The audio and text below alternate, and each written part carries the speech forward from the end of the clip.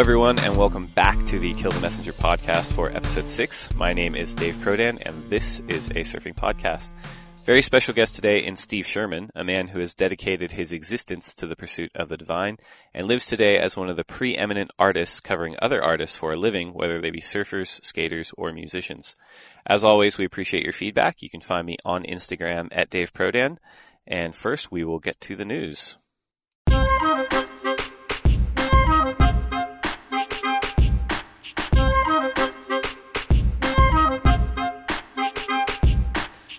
Slightly different news format today. We're going to be going through the top 5 news hits from the last 2 weeks with my hot takes on them. Lucas Silveira, reigning WSL Junior champion, has signed with Rusty. Currently ranked 43rd on the qualifying series, Lucas is a big, powerful surfer who also excels in solid waves. The WSL Junior Championships have long existed as the benchmark for future greatness, crowning past champs like Andy Irons, Joel Parkinson, Adriano de Souza, Jordy Smith, among others. So Lucas is definitely one to watch in the upcoming years. There's been another shark attack in Ballina on the northern New South Wales coast. 17-year-old Cooper Allen was hit on the upper thigh while surfing Lighthouse Beach on Monday morning. The shark species is unconfirmed. This marks the 4th serious shark attack at that beach in less than 2 years. We hope that Cooper makes a full and speedy recovery. Kelly Slater and Michael Phelps are beating the snot out of people in the Ryder Cup. Gold jacket, green jacket, who gives a shit? The Ryder Cup is the European versus U.S. golf-off tournament that takes place every 2 years and includes myriad formats. Slater and Phelps took on Europeans Martina Navratilova and John Regis in the scramble, besting them in 6 of 9 holes. From Tahiti to Trestles to Hazelton, Kelly's been on a little hot streak, so we'll see if he can keep that up throughout the European leg. Courtney Conlogue edged out Tyler Wright to claim the Cascais Women's Pro at Guincho Beach in Portugal. I didn't hear no bell! Get up, you son of a bitch! Mickey loves you. No, Tommy! I didn't hear no bell! Tyler still has a solid lead, but Courtney's win sends the title race to the upcoming event in Hossegor for the Roxy Pro France. The QS Thunderdome battle continues in Cascais, with the QS 10,000 event offering up the biggest points jump for qualifiers and requalifiers ahead of the Vans Triple Crown in Hawaii. As of recording, they're into round 5, although that could be dated by the time you listen to this, and current top tenors on the QS rankings into round 5 include Connor O'Leary, Joanne Daru, Kanoa Igarashi, Ian Gouveia, and Bina Lopes, with my boy Ryan Callanan at number 11, Tomas Hermes at 12, and Jeremy Flores at 18 hovering in there too. So it'll be interesting to see how that event shakes out and how it affects the battle for requalification or qualification heading into 2017. All right, let's get to the juice.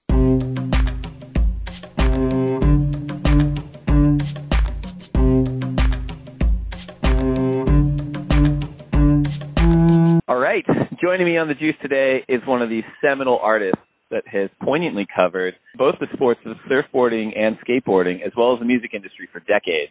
He is a seaside local, a former professional skateboarder, a trusted confidant of some of the world's most interesting celebrities, and an all-around good human being. Steve Sherman, welcome to Kill the Messenger. Hey, Dave. How you doing, man? Glad to be here. Very, very cool, man. So we're going to try to record this over the phone. This is a KTM first. I am in a car in a coffee shop parking lot in Ventura County. Sherman, where are you? I am in a room in Cardiff, California, and I'm just sitting in here, just relaxing here. Put a little incense on to create the mood, and I'm ready to talk. Yeah. I love it. So Sherman, today's juice topic is the idea of being an artist whose profession leads them to cover other artists, and I think this is something that you are uniquely positioned to comment on. Yeah, that's pretty much my life. You know, that's kind of that's what moves me, covering artists. You know, that's my muse. Awesome. So let's go back to the beginning, if you don't mind. You were born in Indianapolis, and then you moved to North County, San Diego. So tell me a little bit about that. What was your family like? What did mom and dad do? My mom is a registered nurse, and my father is an electronic engineer. And in 1974, my dad got transferred from Fairchild Semiconductor to California.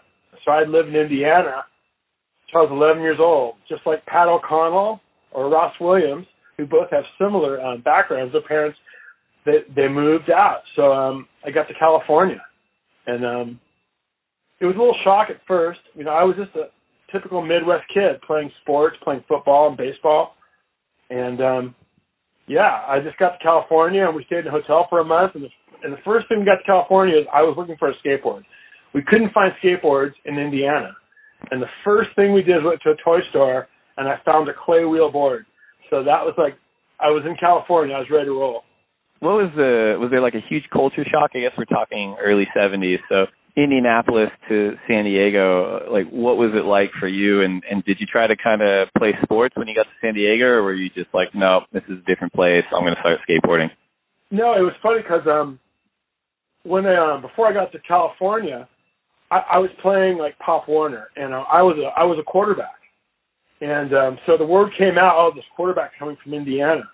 So I get into Poway, which we first lived, and so the coach, I'm thinking I'm gonna play quarterback. And then as soon as I get out there, it was full daddy ball. The coach's son was the quarterback.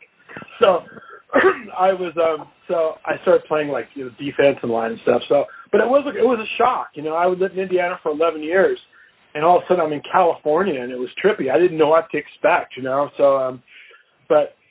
It was it was kind of a major thing for an 11-year-old. But as soon as I got on the skateboard, I just kind of just grabbed the skateboard and went, you know, OCD or ADD on it and just skateboard all the time. And that's what I was doing. What did your parents think moving from sort of the Midwest to the coast and you sort of abandoning sort of traditional sports a little bit to take up skateboarding? Yeah, well, that happened. Actually, I played about a year and a half of sports in Poway, and then my parents moved to Solana Beach, which is like a half hour to the coast. And at that point, I was already skateboarding pretty well. I'd won a couple of contests, and I think they realized that skateboarding was something they wanted to do. So they were pretty supportive of it. My dad was very supportive. He would take me to La Costa on the weekends, and I would race up there. So my dad was really involved, and he got a kick out of me skateboarding and racing. And so I had a lot of support from my parents making the transition from just being a jock to a surfer skater. And so did you pick up surfing around the same time that you picked up skateboarding, or did that come like a year and a half later once you moved out to the coast? That came like 2 years later. I was already, when I got to the coast, it was in 76 and in April, and I started surfing right away, and it was hard. I mean, this is not as easy as I thought it was going to be, but I really got into the surfing thing, and I was living in Pillbox, Solana Beach, so right down from Pillbox. I was surfing every day. And I caught on pretty quick because of my skateboarding. So I was basically surfing and skating all that summer, and I got kind of proficient at surfing. And then once I got into high school, I got even more into it. Getting into the professional skateboarder aspect of the 1970s, like how old were you when this started to take shape, and what did it look like in the 70s? Well, I was skating at La Costa. And I could skate parks, and I could do freestyle, but I got really good at slalom racing, which is a big thing back then. And Bobby Piercy and Tommy Ryan and Henry Hester, these guys, older guys racing. I was like 13 years old racing against 24-year-olds. And I was fast. I could pretty much keep up with them. So I was actually probably one of the youngest pros at that point. And I was skating when like Tony Alva would come up. He was living in Leucadia, and Jay Adams would come up. So I was skating with some of the best skaters, and Stacy Peralta. So I was skating with some of the best skaters in the world. And at the same time, they all were red-hot surfers. Every guy I skateboarded with was a really good surfer. So for me, it was like, whoa, you got to be a surfer skater. You know, I was a surf skate relate. So I was really influenced by the whole Dogtown style of skating. You know, the Bertelsmann school of surf skate. And that was a huge influence on me at that point in my life. All I wanted to do was surf and skateboard. You often see these fringe sports kind of ramming up against mainstream sports where people are trying to, I guess, sort of raw up mainstream sports a little bit or mainstream sort of edge sports a little bit. In the 70s at the time, you mentioned you're really good at slalom skateboarding. Was there sort of a mentality in the community that this is going to take on sort of like slalom ski racing or something? Was there anything like that at the time? Yeah, I think everyone was thinking, man, this could go, I think everyone had visions of, kind of like what X Games are. like if the X Games were going on in the 70s, slalom racing would. I'm surprised slalom racing is not the X Games now, because it's so exciting. It's the same thing. But yeah, there was an expectation that it could go that direction, you know. And there was even talk of the Olympics and stuff like that in the infancy of this stuff. But in actuality, we were just racing in the weekends up in La Costa, or sometimes going to Colorado for ARA races. And yeah, there were expectations of that. Everyone thought, hey, wow, we could do this for a living, you know, and it'd be the next sport.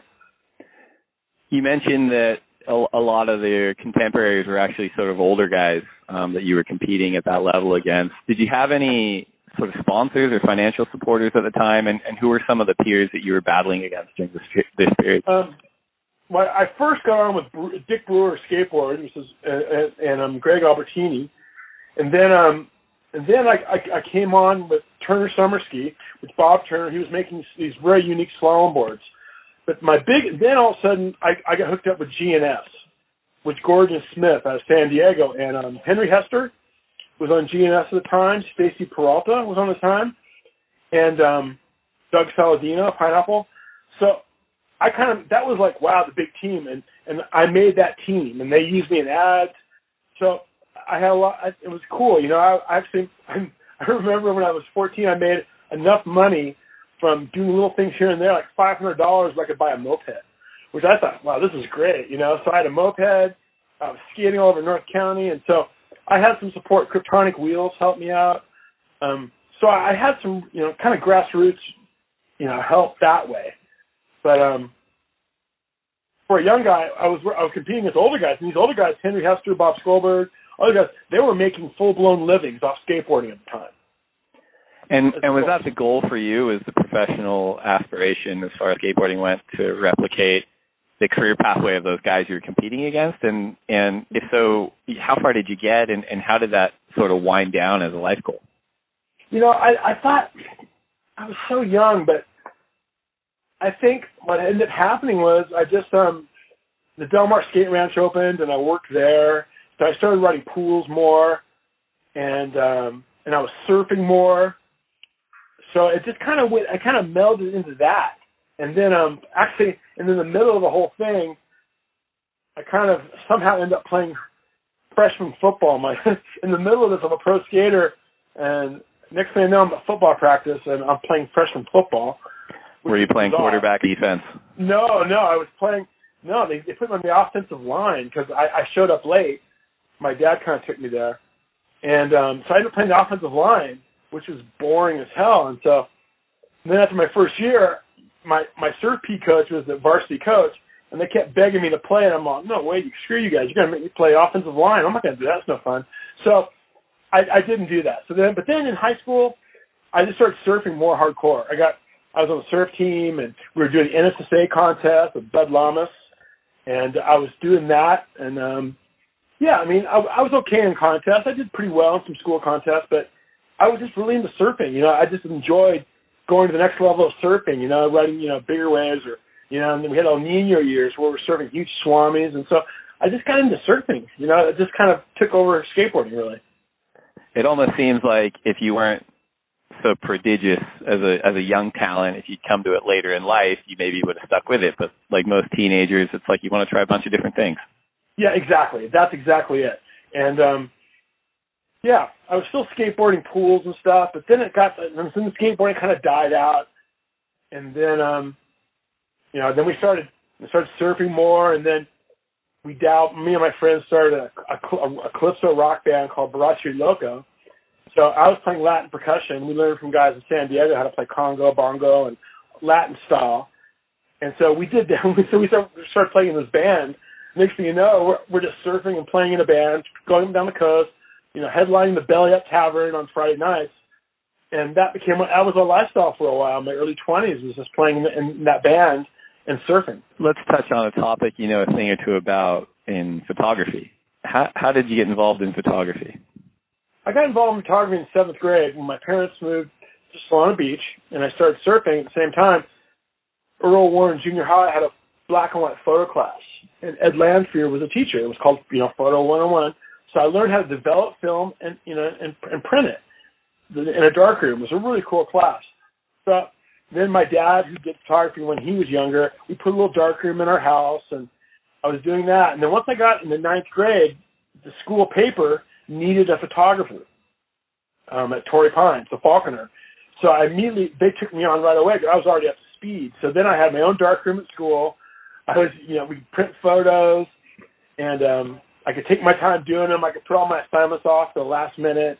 It was like, kind of was the start of what I do in like photojournalism, learning how to do portraits of like teachers and stuff like that. So that was, that's kind of how my whole thing started. And, in high school, I had 4 years of doing black and white photography in high school. At the time, because you're so active in surfing and skateboarding and music and football, were those subjects of yours as a photographer in your high school years too? No, not really. I mean, no, I didn't shoot surfing. I was just working for the school paper and just doing like, basic assignments. I would shoot stuff around the beach, and like lifestyle stuff. But it was just basic. No, it's kind of like I didn't really start to touch on in like the early 80s. Once I was out of high school, I was starting to do. There was Breakout magazine, and Kevin Kinnear was the editor, and I saw the magazine. And I just had this vision. I'm like, wow, I want to be the lifestyle guy for surfing. And I want to do portraits and stuff that no one else does. For some reason, it just hit me. And it was like a dream. And then I just kind of worked at it to make it come to fruition. It was simple as that. I go, I want to be involved in this magazine, but I don't want to surf. I don't want to shoot surf photos, really. I want to surf. You mentioned you had influences as a surfer and as a skateboarder. As a young photographer, were there other photographers that you looked up to as well? Yeah, definitely the main one was Craig Stesic from Skateboarder Magazine, and Warren Bolster, who I knew Warren from skating La Costa with him, but I'd never really met Stesic. But he had the Dogtown Chronicles and Skateboarder, and it was incredible black and white, lifestyle portraits and gritty street stuff. And I just became enthralled with the Dogtown stories. And it really had a big influence on the way I shot my black and white photography. And I didn't end up meeting Craig until like 1988, way down the line. But Craig was a huge influence on me as far as my vision of how I saw photography and what I wanted to do, what I wanted to do to capture. He was very urban, Santa Monica, street Venice, gritty. And hands down, he's been my biggest influence. So early 20s, you dabbling in a bunch of stuff, including music. In the 1980s, and correct me if I'm wrong, but you started working as the darkroom developer at Transworld Skateboarder. Is that correct? Yeah, that was probably around 86. I started, I was playing in the band, Borracho Loco, and Grant had a job opening at Transworld up in Oceanside for a darkroom tech, which basically meant I would develop black and white film, they'd print all the photos for the magazine, and we'd send them out. So that was a big opportunity for me. I remember I was painting houses at the time, and I was for my friend, and I remember painting a house in La Jolla, and I just go, I do not want to do this anymore. And I decided, I'm going to get back and pursue my photography.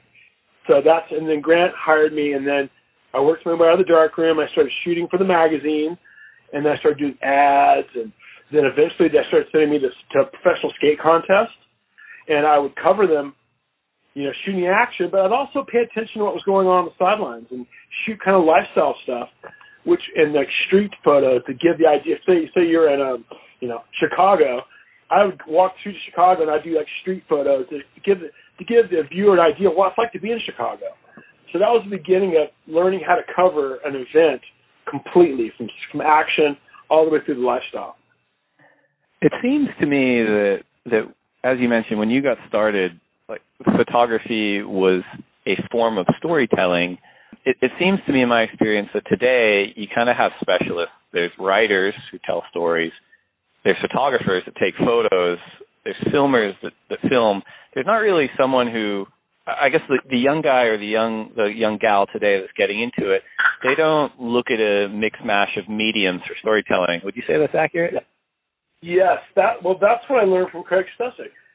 He would take these incredible photographs, lifestyle photos, and then he'd write these stories that created this myth or this urban tale of what it was like to skateboard in the San Fernando Valley or Venice or things like that.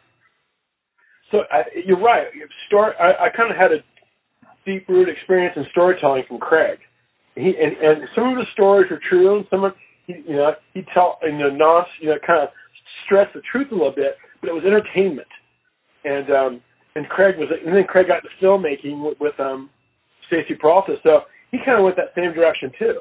So right, it's definitely storytelling, and I think it's probably kind of a loss a little bit. But then again, I know a lot of great photographers nowadays who are young, who are filmmakers now, who do incredible films, and they tell stories too. So I don't think it's completely lost. Yeah, it almost feels like they're all a little bit compartmentalized, like if they get involved with the magazines or the media companies these days, where people aren't looking for storytellers so much, they're looking for someone to focus on Twitter, or they're looking for someone to focus on blogging, or they're looking for someone to focus on photography, but they're not letting people sort of flow between those mediums, if that makes sense. Yeah, totally. I agree. But then again, if you're really good at it, you're going to do that anyway. You're going to do what you're going to do. But maybe it's a different era, with the media the way it is, social media, Instagram and everything.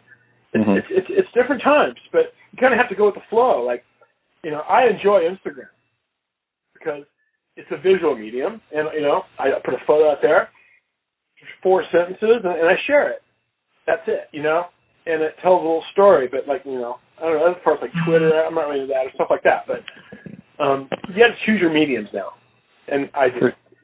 For sure. So take me from Transworld Skateboarder into the direction of films with Powell and Peralta. How did that come about? Well, as I said, I skated with Stacy in the late 70s. So, and then when I was working in the darkroom, I started dabbling in doing some photography for Stacy. He contacted me, and then he called me up one day and said, "Hey, can you come up to Silver Lake? I want to talk to you." He called him to Silver Lake, where the Powell Peralta office was where, and he goes, "Okay, Steve, I'm going to leave Powell Peralta." I go, "Whoa, really?" He's like, "Yeah." He goes, "I want you to take my place." I go, "You're kidding me." And I go, I want you to start doing the film work for Powell. I have one more film project. I want you to film it. So I want you to shoot all the stuff. So he goes, "You're going to shoot high 8, Super 8, 16 millimeter." And I go, "I've never done any of that." So he pulls all the cameras out. In 4 hours, he taught me how to shoot everything with them. Load the 16. So I walk out of the Silver Lake office with a 16-millimeter camera, all these cameras. I load them in my car, and I call my girlfriend at the time where, "You're not going to believe what just happened." I go, I'm the new Stacy Peralta. I gotta make films and do this. So I jumped right in, and I made Celebrity Tropical Fish for Stacy, the main photographer for that. And from that point on, then he left, and then I went to Powell Peralta for 2 years after that with just me and Craig Stesic doing films. But Stacy taught me filmmaking. He taught me how to communicate with film and how to enter exit frame and all these little different film techniques you can use with your camera. So it was a crash course in filmmaking with Stacy, and I still use those skills today that he taught me. Was there a conscious jump for you working as a photojournalist, primarily in the skateboarding world, to your work in the surfing world? And if so, when did that happen? It was, I think, there was definitely a point where I was burned. I was just making a lot of skate films for Foundation Skateboards with Todd Swank, and I just kind of getting burnt out. I was just shooting street skating, and I was still surfing hardcore all the time. And then I got a chance for Xanadu to go to Europe with Brad Gerlach, Peter King, and Jeff Baldwin, and I was going to make a film for Xanadu Surfboard. So I went there, and Aaron Chang was on it. So we shot some photos and went to Mendaka, and I dabbled in just doing lifestyle stuff. And I came back, and Nick Carroll, who was working at Surfing Magazine at the time, goes, "Wow, Sherm has something here." So I started just dabbling, doing portraits, and then in the summer of '95, he's like, "Hey, Sherm," he goes, "I want you to go to France. I want you to cover the ASP World Tour in France and do your thing there. Go behind the scenes and just embed yourself and cover it." I'm like, "Okay." So he called Al Hunt and said, "Al, I'm sending Sherman over. He's going to come." And Al's like, "What the hell's going on?" And so Al, I get there, I see Al.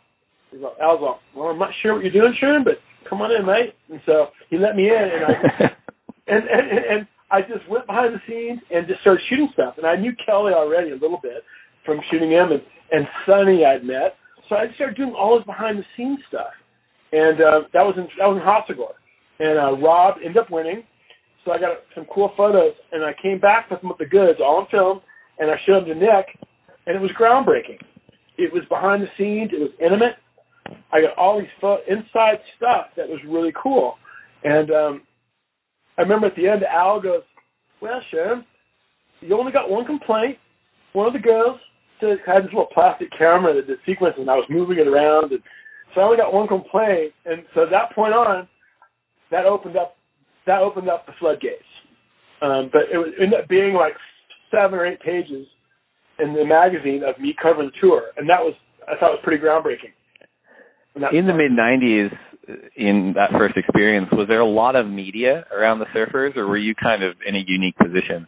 I was in a pretty unique position. No one was hanging in the areas I wanted to go. Like, I got a photo of Kelly drawing a Blue Hawaii logo on Sonny's board in a back room where, they call the backstage area now. And I walk in this room, and there's Kelly writing.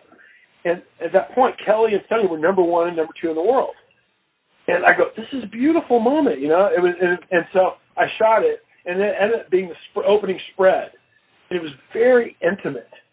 And I knew when I saw it in darkroom, when I developed that photo, I go, this is what I want to do. I want to capture this non-light, and there was not a photographer in sight. I do remember at one point being in this little, and we're outside, and Kelly goes outside, and all of a sudden there's about 200 French people screaming, Kelly, Kelly.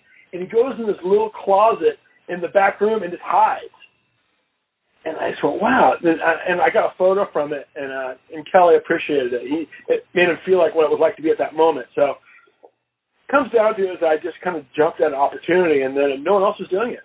And then I went to Bell's the next year with Matt George and covered Surfing Magazine, and we did even more of a gonzo trip of like what's it like to go to Bell's and embrace and embed ourselves with like the drinking culture and the party and the surfing and everything. And we just documented all this stuff. And it was even a bigger thing for surfing. So I had 2 big things under my belt in a couple of years of covering the tour. And that kind of started the whole thing of covering the world tour from the inside out. You're famous for having the world's best athletes put an incredible amount of trust into you. You had relationships with some of them to begin with, but in those first few years, did you get any blowback? I mean, aside from the random complaint that Al communicated, but was there anyone that bristled at having you in those intimate moments? No. I swear to God, there was no one that there were certain guys who weren't as friendly as others, but no, I didn't feel like I didn't feel like, well, he hates me or not. One guy that was very constant was Luke Egan. And I don't think he didn't dislike me. He just didn't know what to think of me, I think.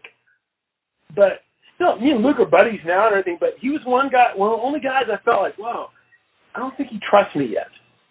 But besides that, man, I had Sonny and Kelly and everyone, all these boys that, were world title guys, and so I'm very good socially.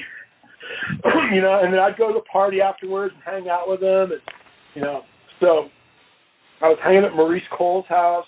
So the boys knew if I'm down with Maurice Cole, I must be okay. and Taylor Steele using me for his video projects, for photos, that just set me up. So all those guys immediately were my friends. The Momentum Generation guys were all my friends. So there was very few people I didn't feel any blowback at all. You get that Lemmy culture on tour too sometimes where, people aren't really sure what to do, so they'll follow whatever's working. And having that relationship with Kelly and Sonny early on and having that great proof of concept in that first work probably encouraged a lot of other guys to be like, oh, Sherm's all right. Like, if I hang with him, I'll get some coverage. Or just at least I'll capture him and not make him look bad. I think one thing I've my whole career with these guys is I just really don't want to make them look bad. Now, if they're punching a board or something, or throwing a chair, that's passion. But I don't want to make them look bad visually, or a bad portrait. One time, Andy Irons told me, sure, this is one of the last conversations I had with Andy. And I took a photo of him in '99 at the Pipeline Masters underneath the tent with Rabbit. So, Sherm, you shot this photo of me. You know what? And I was so fat. I was out of shape. I felt so bad. Man, you made me look so good. And I was like, cool. And then I went back and found the photo, and it was just one of these photos where I got lucky with the photo. But that's one thing why I got Andy's attention, that I made him look good. So he let me do things. That's how it comes out. Well, I think people, fans in particular, respond to honest moments, right? And so whether it's a positive or a negative moment, like if it's honest, it's real, and people have an appreciation for the subject. I think you can't fake real, a real moment, and you can't fake an intimacy and or decisive moment. And that's my whole act, is just waiting to capture those moments that the average surfer doesn't get to see, or someone that shares. And I get people come all the time and go, oh man, I love what you do.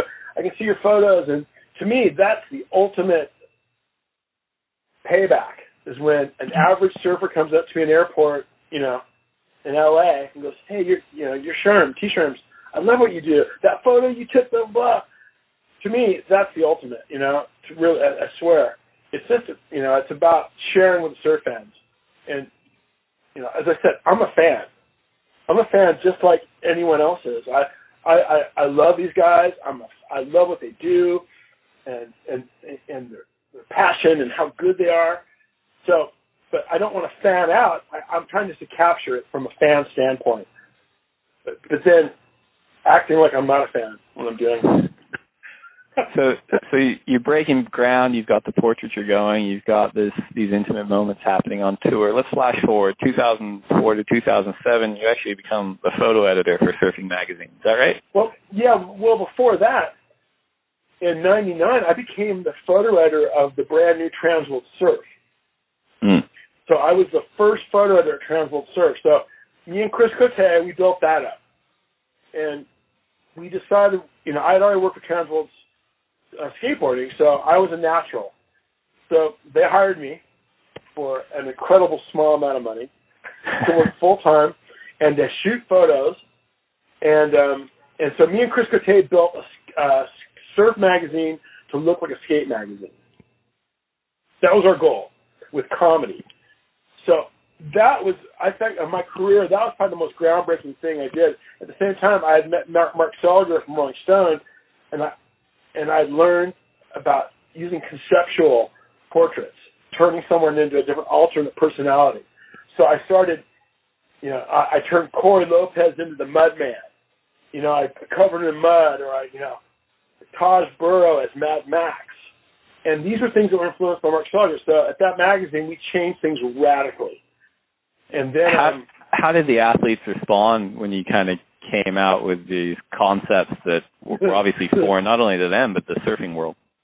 They all had this blank look on their face of like, huh? And but they all, like Corey, I flew to Florida to his house, and I go, he said, what are we gonna do? I go, I'm gonna turn you into the Mud Man. He's all, dig a hole in your backyard, fill it with water. So then we packed him in mud, right, from head to toe, and all of a sudden he got it. He's all, this is rad. And then he became Mud Man. And the same thing with Taj Burrow. I flew to Hawaii with the concept of Mad Max, and he kind of got it. And until he got the gear on that we set him up in, then he got it and he embraced it. I think at first, the first thing they'll look at me like, what are you on? Like, you want to do what? Because no, they've never been asked to do that. But I think luckily I had the social skills to kind of slowly bring it up and to do things.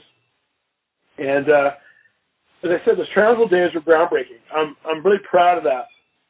I was able to bring that influence.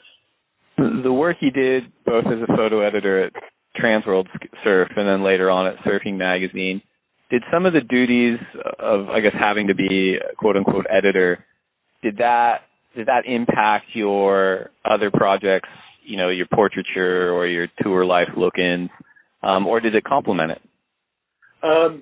At first, it complemented it. At Transworld, it just opened up it was like a new thing. So, but going out and traveling and trying to be a photo editor was rough. And definitely at surfing, about my third year into it, I was feeling like I was being held back by having to be in the office. And I had to make a decision. And I talked to Evan Slater about it, and Evan, he knew me really well. And I think I'd done enough. I kind of brought that magazine up from surfing at the point where it was really low to being a player again. And it was ready for the next level of going, of the next, photo editor and stuff. So, but, I felt like I wanted to be back on the road, and I wanted to keep doing what I do. And sitting in an office for 50 hours a week or more is kind of constraining. I was good for about 3 years of doing that per ton. And then I just get edgy, and I just needed to get back out and do what I do. Let's talk about portraiture. You've named a couple of your subjects, and Corey, Taj, Andy Kelly. Who are some of your favorite people to work with, and what are your thoughts on portraiture and what it means as a medium in this space? Well, first off, some of my favorite people I've shot, obviously, in the surf world, have obviously been Kelly and Andy, because and Andy was sweet because I was able to mold him. He was just a kid from Kauai, one of the hottest surfers in the world, but he really didn't have any edginess to him, And I gave him some ideas of how to be more rock and roll.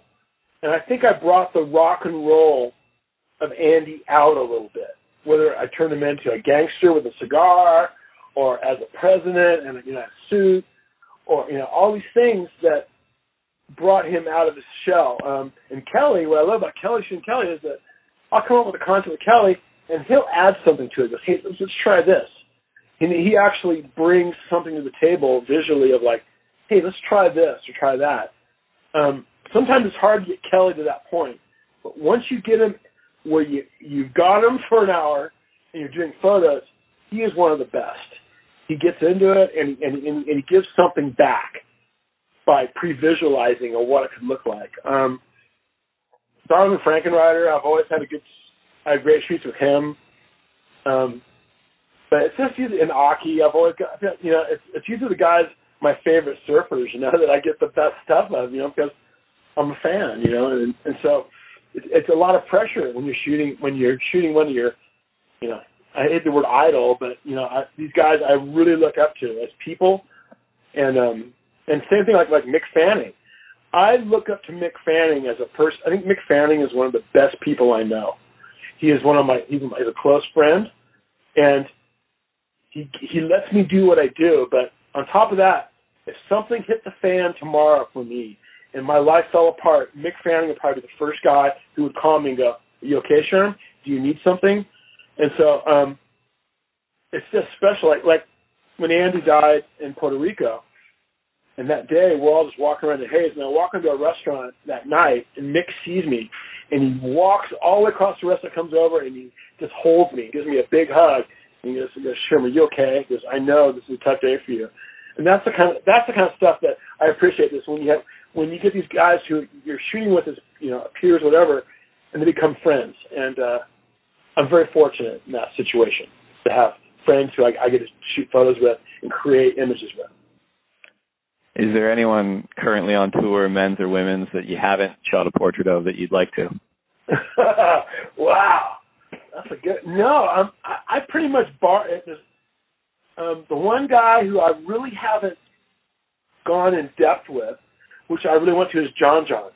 I just haven't really known him that well, but we've had some conversations over this last year where in JFA I went over and talked to him. We started talking about his darkroom on the North Shore, and he's just been a guy I'm not that close with, but I just respect immensely. And I don't think I've done my best with him yet. And but I think because we haven't been close enough. So now I'm just kind of getting to know him as a friend. But say, Gabriel, I've shot stuff at him, and Adriano, and all those guys. There's some incredible surfers on tour now, and I'm just blown away. And Jordy, like Trussell's, I was just so blown away at the level of surfing. And I keep coming back to it. I'm a fan. I love watching these guys surf. But also, it's good. It's always just a trip to get to know them a little better personally and figure out what makes them tick. And that comes into portraits. That's part of portraiture. You got to figure out something. What am I going to do with this guy? Well, how do I want to make him be perceived by his fans? And sometimes it's a lot of pressure. You figure out, what the hell am I going to do with this guy? But it all comes out in the wash usually. But you can't bat 1,000. But John's one of them that I think I have not done my best work with him yet. You talked about that itch to get back on the road, Rolling Stone style. Being a road warrior is never easy, and on the family. You have a beautiful wife and two great boys. How have you found the balance, either early on or lately, with having a family and doing work on the road? Well, I think my wife made a lot of sacrifices to make me be able to do what I do.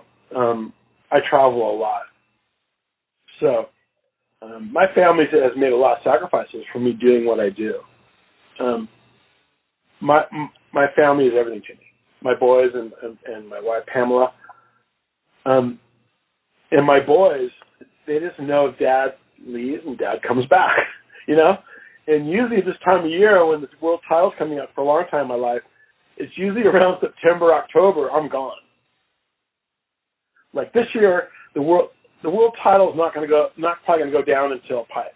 It's pretty tight. So I'm not under pressure to go shoot Europe and cover that. And my son, Taj, he's playing football. He's playing his senior year of high school football. So I'm just going to stay around and watch him play football on Fridays. And it's something that I love doing. He loves me being there. And so that's one of the things I want to be there for him. But to answer that question, it's been rough on some times having a family. It's as I said, it's all coming out in the wash now. But as I said, but the sacrifice Pamela and Taj Ethan have made for Daddy to do what he do has been immense. Well, as you mentioned, Taj, your son, he's a superstar linebacker at La Costa Canyon High School. And even when you're talking about yourself growing up, it sounded like your parents were super supportive of whatever you want to do, whether it was traditional sports or surfing or skating or photography. Do he and Ethan, Taj and Ethan, do they surf and skate, and are they into photography as well? Surprisingly, no. My youngest son, Ethan, he surfs and boogie boards. He'll be 13 next month, but he's just getting into the ocean. And now, he came out to the reef at Seaside last week and caught an inside ledge, and he got the bug. Taj, he just wants to play football. That's been his life. He loves football. So he surfed when he was younger, but then he just didn't get into it. Ethan plays baseball, basketball, and he boogie boards and surfs. So Ethan's more my little surfer guy. Now Ethan's boogie boarding, and I'm telling him, I go, okay, Ethan, you want to go to Australia in March? You got to get back on your surfboard because I'm not, I'll take you to Silverbank, but I want you to, surf. But I give him a hard time. But Ethan wants to go to Australia and stay at the Monroe's house, Debbie and Johnny's. He knows about this stuff, so he's got a little more of the surf fever. And what I do, like he went to the contest with me at Trussell's, and he knew everything going on. He knew the world title race. He was checking all out on his app. He knew everything. And then at the end of the day, Jordy came up and said, Ethan, what's going on, man? Good to see you. And he signed Ethan's hat. So Ethan's a surf fan too, so it's cool. But I think Ethan's going to be my little surfer guy more than Taj. Taj will hopefully go play college football, and get an education. So that's where I'm at with my kids at this point. But it's a great place to be. Yeah. What does the future hold for Steve Sherman, and where can people find your work right now? The future for me is right now, my T-shirt brand is T-shirts. And I do on my imagery on T-shirts, and then we're also doing, we call it art-driven brand. We're doing other artists on shirts. And that comes at tsherms.com. And I did a collab with Kelly Slater this year for a T-shirt for Slater Designs. I did a collab with Vic Fanning. And so that's on there. But I'm really trying to build up this T-shirt brand. I think in my view, I want to make this T-shirt brand work and bring in artists from all over and do T-shirt designs of other artists and stuff. That's my main thing. And then on top of that, I just want to do more intimate work with musicians and playing, as I said, I'm really into music. I'm playing music now with my bands, Los Beautiful Beasts and Jordache Wrangler and Baratri Loco. I still play with those guys. My friends right now, Lucas Nelson, The Promise of the Real, are Neil Young's band. And they'll be playing up in Pomona in about 2 weeks, and I'm going to go with them and hang out with them for a day, and get to hang out with Neil. And those are the kind of projects that, it's like when I get to hang out with Pearl Jam, Eddie Vedder, backstage, and I get to shoot photos. That's the stuff that I've learned in surfing that I'm trying to take to like the music world. It's just, I played with Lily Miola, Matt Miola's sister, at the Ohana Music Festival like 3 weeks ago. And Eddie Vedder was there, and he was running the whole show, and he's running around. And it was, so basically me and Lily, we got to open for Eddie Vedder, which is absolutely a dream come true. And Eddie was super nice, and Elvis Costello played, and X. So music's my passion too. And I love playing music, but also the documenting music. So I want to take what I bring to the surf world into the music world. I've done music covers for the Blind Boys from Alabama, and that was a Grammy. But I want to go farther into that world, I think. And also still covering the World Surf Tour. I'm still a fan. I'll be in Hawaii at Pipeline covering that next year. I'll jump back in and doing that. So just trying to expand more a little bit on my photojournalistic outside visions. Maybe shooting pro football. I don't know. I've dabbled in that. But I'm looking for opportunities. And sometimes it's hard to branch out into different areas of photography. So I've been looking for an agent. Anyone out there know any good agents in LA? Send them my way, because I'm looking to expand and move out. But right now I'm very fortunate. I'm having to make a living doing this. I have a lot of people come back and say I appreciate what I do. So and influence too. I think influence is the biggest form of flattery. And from being a photo writer for these last 10 years, a lot of surf photographers and photographers come up to me and say, "Hey, I love what you do. You've influenced me to do that." So in the end, I think that's what is a big thing in life. Well, the World Surf League and the surfing community at large has benefited so much from having a Renaissance man like yourself, Sherm, working and doing what you do. And one of the personal, professional joys for me is being a fan of people like yourself, back when you're doing the work you're doing at Trans World Surf and the work you're doing at Surfing Magazine when I was just a kid and I'm a fan, and then getting to meet you in person and getting to work with you. It's one of the true joys of my job. So on behalf of myself and obviously all the surf fans out there, thank you for doing what you're doing, man, because I think the work is really, really important, and I think capturing those moments is truly, truly important.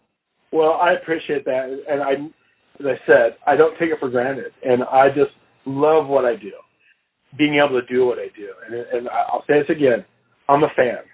I'm a Pro Surf Tour fan. So, and I'm a surf fan, and I'm a surfer. And that's why I do what I do. As I said, you're still a hardcore surfer, and we're all surfers, so we're all part of a tribe. And it doesn't matter if you're making, $4 million a year as it, or if you're working in a corporate world, we're all still surfers. And that's when you go around the world and you meet a surfer and you're like, okay, that our tribe is pretty small. So we all need to continue being surfers. I love it. Steve Sherman, thank you so much for coming on Kill the Messenger. Oh, thank you so much for having me, Dave. It's been a pleasure.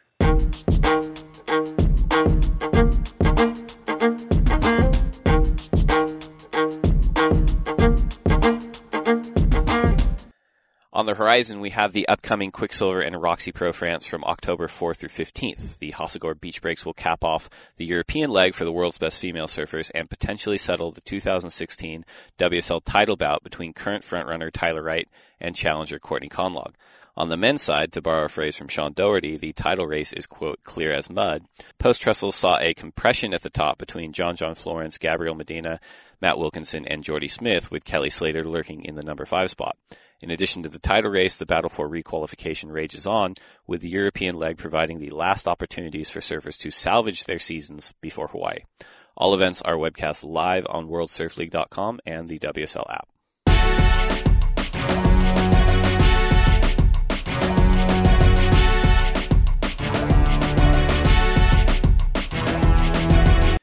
Well, that's it, everyone. Thank you very much for listening. As always, we encourage you to contact me on Instagram at Dave Prodan, or on SoundCloud, or Facebook, or iTunes, or LinkedIn, or wherever this is posted. I'll do my best to engage and certainly improve these in the episodes to come. Thank you very much again, and we'll be back in a couple of weeks.